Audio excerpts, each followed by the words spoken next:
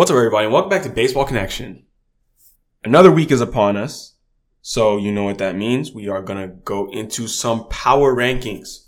Who are the top 5 teams according to MLB's power rankings for this week? We have a new team, a surprise team in the top 5. I'm just going to go through it real quick. It's going to be number 1, the Rays, number 2, Braves, number 3, Dodgers, number 4, Orioles, and number 5, the Rangers. Yes, the Texas Rangers have cracked the top 5 in the power rankings, and they're turning heads. They're 25-15. Let's start with them. So, although Jacob deGrom remains sidelined with right elbow inflammation, you have another Rangers newcomer in 2023 who's really helped pick up the slack, and he's been doing his best deGrom impression. That's Nathan Eovaldi.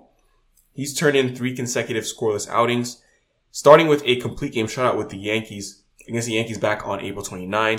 Then he had 8 scoreless innings against the Angels, and then he struck out a career-high 12 over 8 2/3 on Thursday against the A's. I mean, he's a big reason why the Rangers are sitting on top of the AL West heading into Monday's series opener against the Braves. Yes, I said it. The Rangers are on top of the AL West. This is the rebuild is over. This is what we have been waiting for the past few years when they spent all that money in free agency. Spent a lot of money to get Seager, a lot of money to get Semien, a lot of money to get Jacob deGrom, a lot of money to get Nathan Eovaldi. Now we see it coming together. Corey Seager's on his way back from that hamstring injury. He should be back to the lineup very soon. It's an exciting time in Arlington. So the patience of Rangers fans has finally started paying off.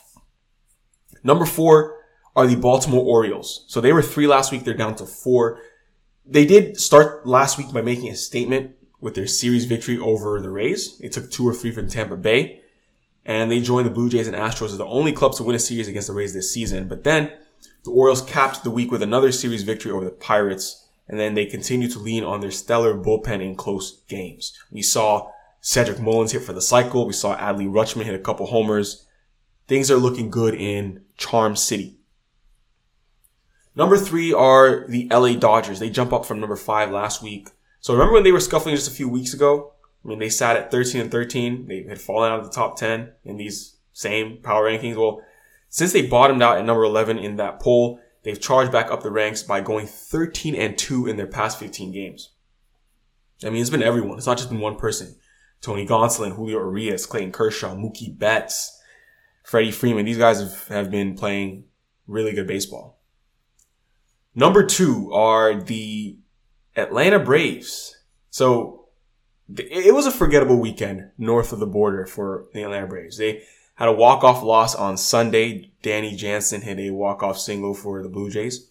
But, I mean, and it was a 3-game sweep. They got swept. But at the end of the day, they still sit on top of the NL East. Atlanta has lost 4 straight, but they're going to try to shake things off as they enter a new week.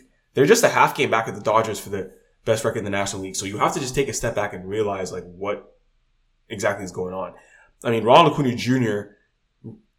in the early going right now, he remains the NL MVP favorite. He enters the week, like this week right now, he's hitting .346 with a 10-14 OPS, 8 homers, and 17 steals through 40 games. I mean, he's on pace for a 32 homer, 68 steal campaign. I mean, of course, it's early, but that knee is fully healed now. He's almost 2 years past that knee surgery. We saw last year he didn't really have his legs under him. Now he's back to himself and he's looking really good this season. And number 1, we have the Tampa Bay Rays. Tampa Bay Rays. They remain number 1. I mean, they finally showed some signs of slowing down this week. They dropped 4 of 5 games at one point against the Orioles and Yankees, but still, they rallied for an 8-7 win in the Bronx on Sunday to earn a 4-game split in New York.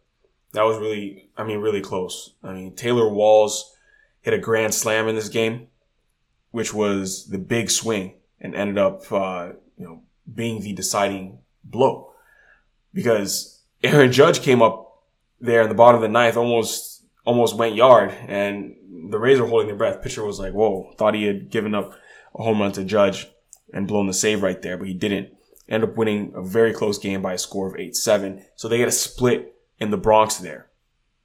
So the Rays are still the number one team on this list, but, we'll see. We'll see if anyone catches them.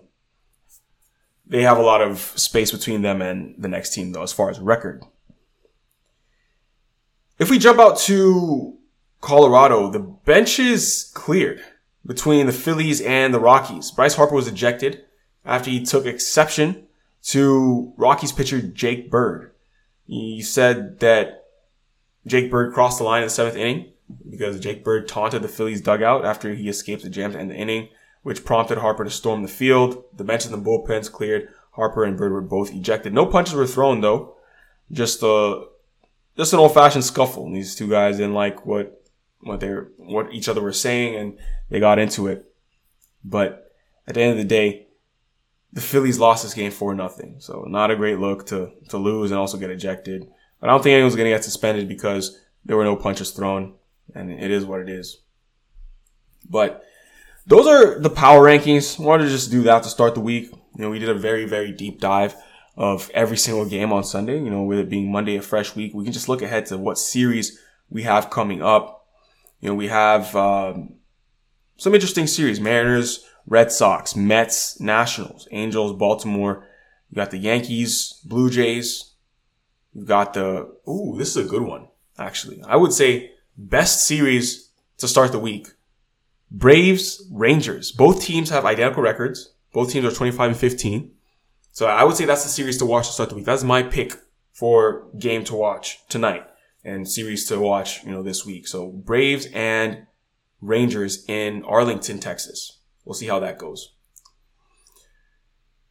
I do have to shout out Josh Naylor. Josh Naylor did his thing this weekend. Those of you who are Guardians fans, I'm sure you're already well aware. Josh Naylor hit a go-ahead home run in the 8th inning, 3 straight games.